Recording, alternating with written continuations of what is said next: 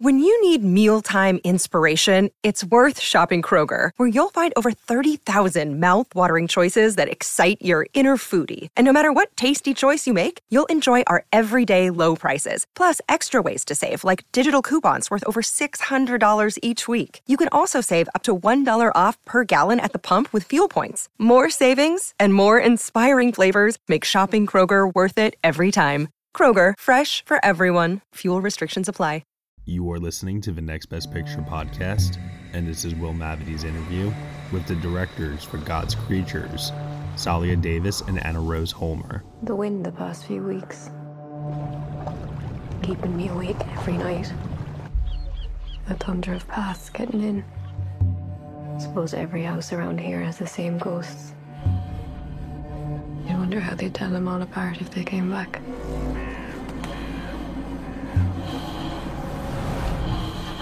Mom?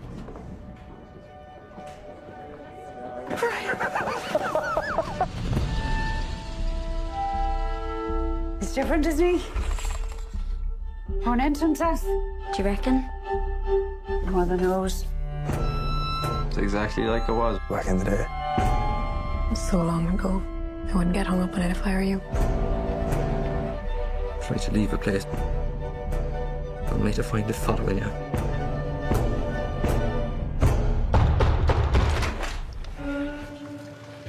Is Brian in?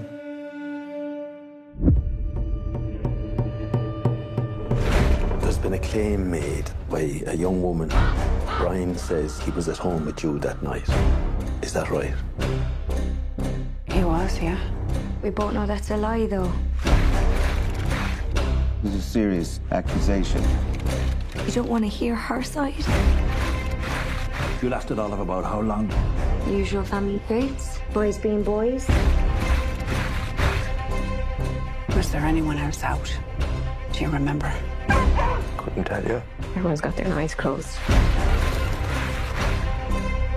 Who do you think I am at all, Mom? Do you not feel anything about what's happened now? Is there no feeling in you? You have this impossible image of me.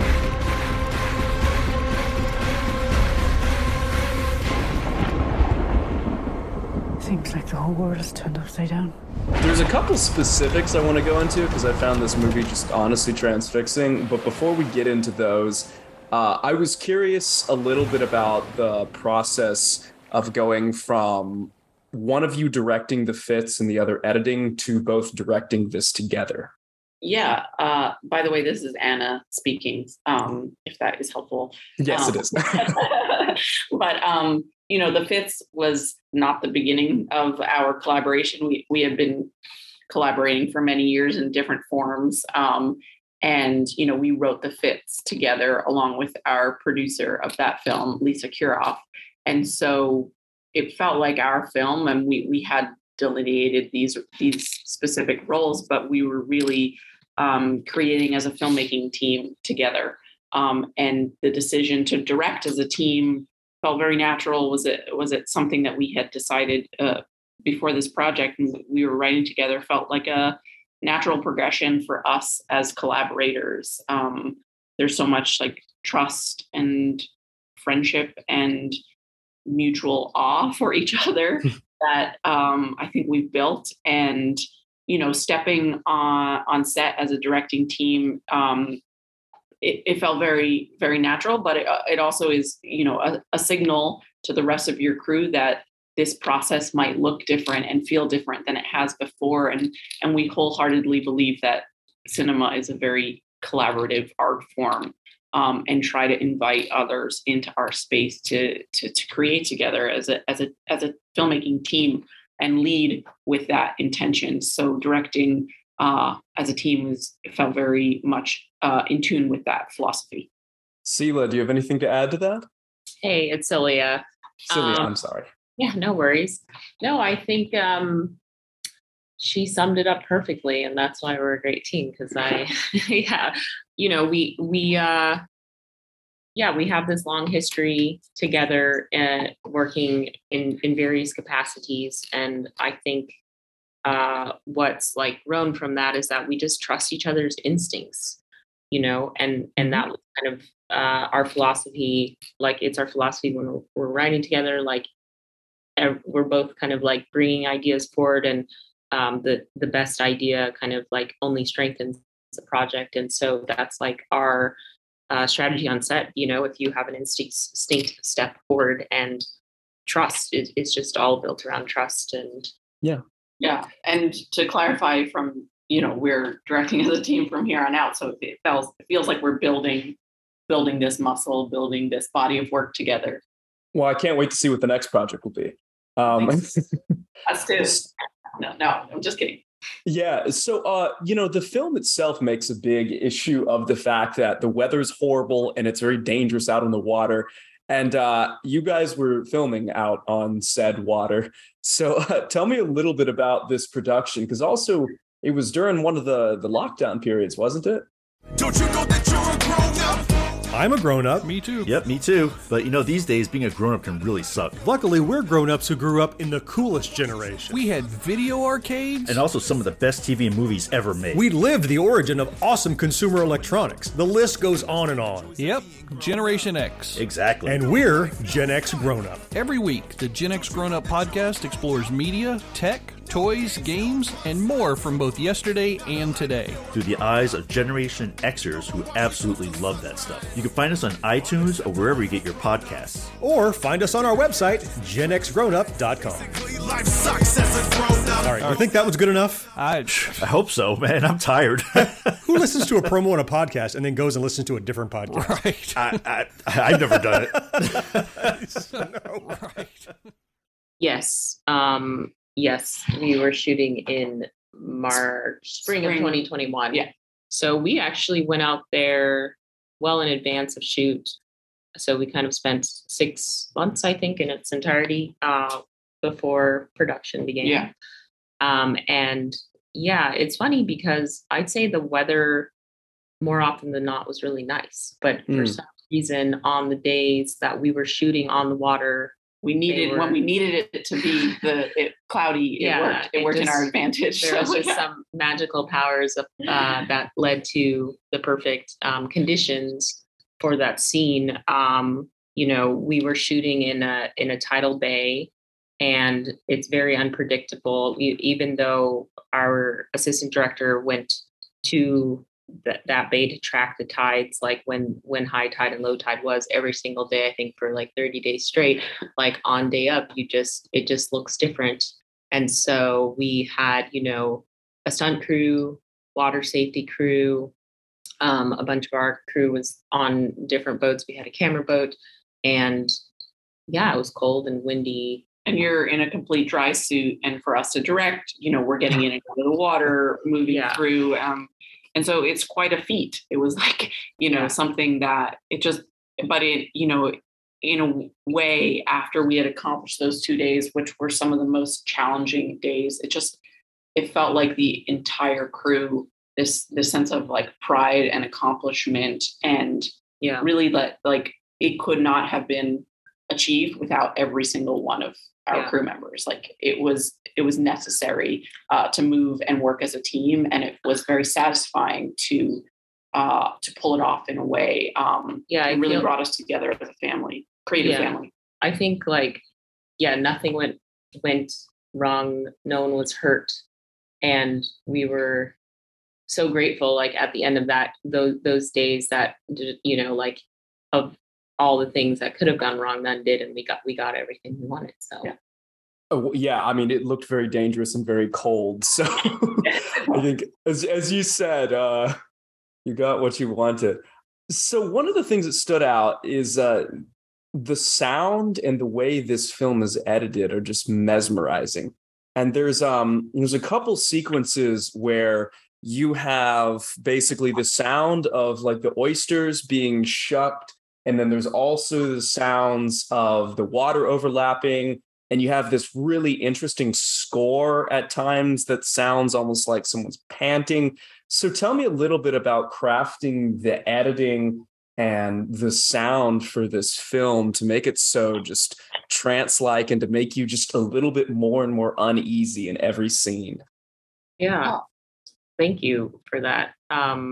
Sound and music, I would say, and the post process is like so joyful for us because it's like this space that you kind of get to like experiment and play in.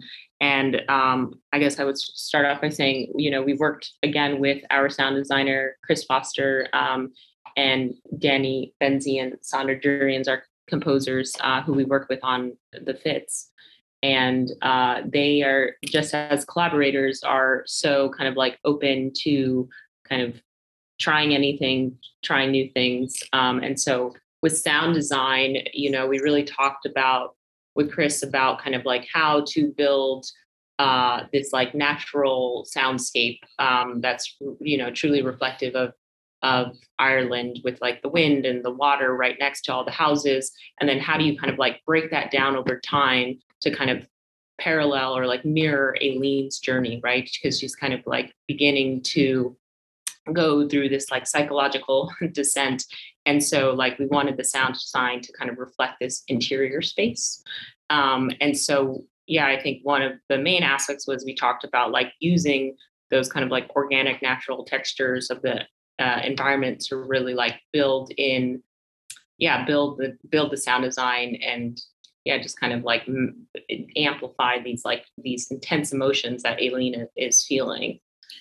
And a lot of times what we're talking about like in the day-to-day work is tension. How do you hold tension? When do you break it? When do you offer release for your audience? And so sometimes it's also about communicating a vision that, with sound design, you maybe haven't built it yet, but working with your editor to illuminate, for us, oftentimes it was, we need to hold this shot for 30 more seconds because we are going to continue to build. And the way we're going to build is we actually haven't built the cue yet, but knowing that this moment is the rising peak, sometimes it's coming from a collaborative element that is not yet designed, is something that for us as directors, we have to hold steady to this vision that we're building and saying, the release isn't coming yet. Let's keep the tension going because we have these tools that we're starting to play with. And, it's a gift for us to collaborate with Chris and Danny and Sandra because they're so generous and often want to play with us. So we're getting sounds and samples and sketches of ideas so that as we're working with our editors, Julia and Jeannie, that we're actually getting these little sketches so we can start to build and then send a sequence back. And it's a very much an exchange of ideas and intentions. But for us, that's the vision from the get-go. It's about building this soundscape that reflects the interior. And sometimes that is just as much about like holding silence, right? Stripping away so that you have this dynamic expression that those moments, those booms, like they have their special place, but the silences also do as well. Well, there's one scene in particular, I think, that felt very important, which is where they're at Mass on the water. She's singing the song, Here I Am, Lord, and everything drops out but her voice, and you kind of get, so it's just this close up. And then you hear what you think is rain, and it's actually the sound of, I think, the oysters coming down as a transition to the factory. I thought that was a really interesting scene. Could you tell me a little bit about that moment? History is complicated. The story of human progress is long, messy, and riddled with controversies big and small. On Conflicted, we dive headfirst into history's most infamous events and contentious figures. We try and untangle the good from the bad, the fact from the fiction, and the monsters from the misunderstood. Was Genghis Khan a murderous butcher or a civic pioneer? Did the Allied powers go too far in firebombing the German city of Dresden at the twilight of World War II? And how did the Marquis de Sade acquire such a sinister reputation? And was any of it true? These are just a few of the tough questions we wrestle with and investigate on Conflicted. So if you love history or just enjoy a good story, please join me, your host, Zach Cornwell, for a fascinating new topic each and every month. Conflicted, a history podcast, is available on Spotify, Apple, or wherever else you get your podcasts. I hope to see you soon.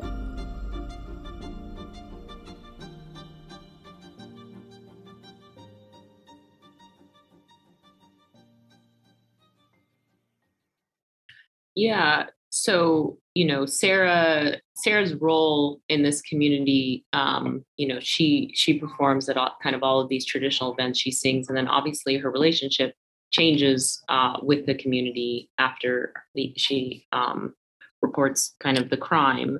And so, we just kind of talked about like the evolution of her character and what happens in that moment. Is like Aileen is finally hearing Sarah, because that's kind of the thing that she's not doing. She's not going to talk to her. She's not going to listen. And so we really wanted this kind of like haunting quality to Sarah's voice, right? It's like, again, like a reflection of what Aileen is feeling inside. And so I feel like we did a lot of like manipulation to her voice, but in a then new way that we hadn't been doing previous. Yeah, in a very new way. And I think we were using reverb, really like almost creating, even though she's outside, we're creating this kind of like the feeling of the factory, and the way that sound moves around the factory is actually starting earlier. Yeah. But really that moment, like from an editing perspective, it's like Aileen is carrying the emotion of Sarah into her day-to-day. So it's like there is a emotional continuity. And so it's like, how do you bring the emotional truth of one scene into the next? We have, a slightly matched frame, but for us, it was about, bringing the audio transition. And so there's almost like a baton handing from one emotion to the next. But I think it's actually one of the few places too that it's like begins with like mostly sound design, and then we did manipulate, I think, the cue there. There's like several layers of stems, of music stems, and so it's like integration of like sound design and music, and how like we were kind of stripping away some of the music to make sound design more present, and really thinking about how can we kind of blend that reality with kind of the interiority. Well, it worked. I've been thinking about that scene for days now. It's very haunting. The last question is, how did you choose to end the film on this long take of Aileen driving away? I was a little surprised we didn't come back to Emily Watson's character, but I mean, obviously it's a very moving scene with the song coming into play. So were there alternate endings you considered, or tell me a little bit about choosing this particular shot to end on? Well, we talked a lot, we kind of throughout this film, we were kind of challenging traditional storytelling. So I think like what you would call the inciting incident maybe doesn't land at the normal marker. And then for the end, we really wanted to switch cinematic perspective and pass the film to the person who deserves it, which is Sarah. And so we talked about like what happens in Sarah's film. So even though it might be frustrating that you're not following Aileen through to the very end, like we kind of were excited about this idea. And so that last kind of the moment when Sarah answers the door until kind of that final frame of the film it was very considered to in how we kind of like shot it, how it would be lit, the colors in that space. And so, and then also that kind of final shot, we wanted to kind of make it feel very different from the rest of the film. Yeah. And so we, like I said, we're using a lot of tools that we haven't used previous in the film. One of them is monologue in a dramatic sense. And then this uninterrupted driving shot. Yeah, that was always our intention to be the final shot. And it was about,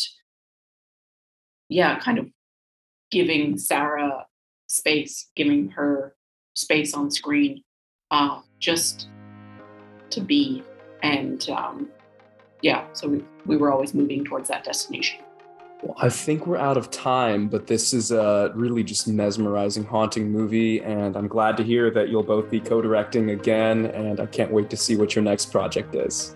We're so grateful for this conversation. Thank you so much. Hey everyone, thank you so much for listening to Will Mavity's interview with the directors for God's Creatures, Salea Davis and Anna Rose Holmer, here on the Next Best Picture podcast. God's Creatures is now currently playing in theaters and is available on VOD. You have been listening to the Next Best Picture podcast. We are proud to be part of the Evergreen Podcast Network, and you can subscribe to us anywhere where you subscribe to podcasts. Be sure to leave us a review on Apple Podcasts and let us know what you think of the show. We really appreciate your feedback and your support, which you can also lend on over at Patreon. For $1 minimum a month, you'll get some exclusive podcast content from us. Thank you so much for listening, as always, and we shall see you all next time.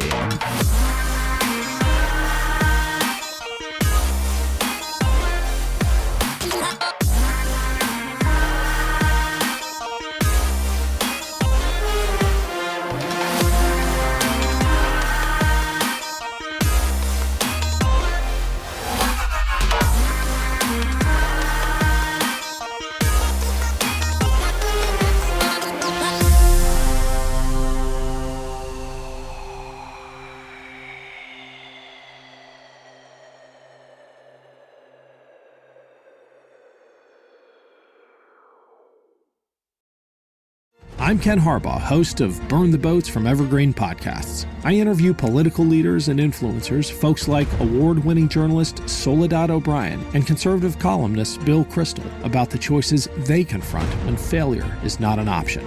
I won't agree with everyone I talk to, but I respect anyone who believes in something enough to risk everything for it. Because history belongs to those willing to burn the boats. Episodes are out every other week wherever you get your podcasts.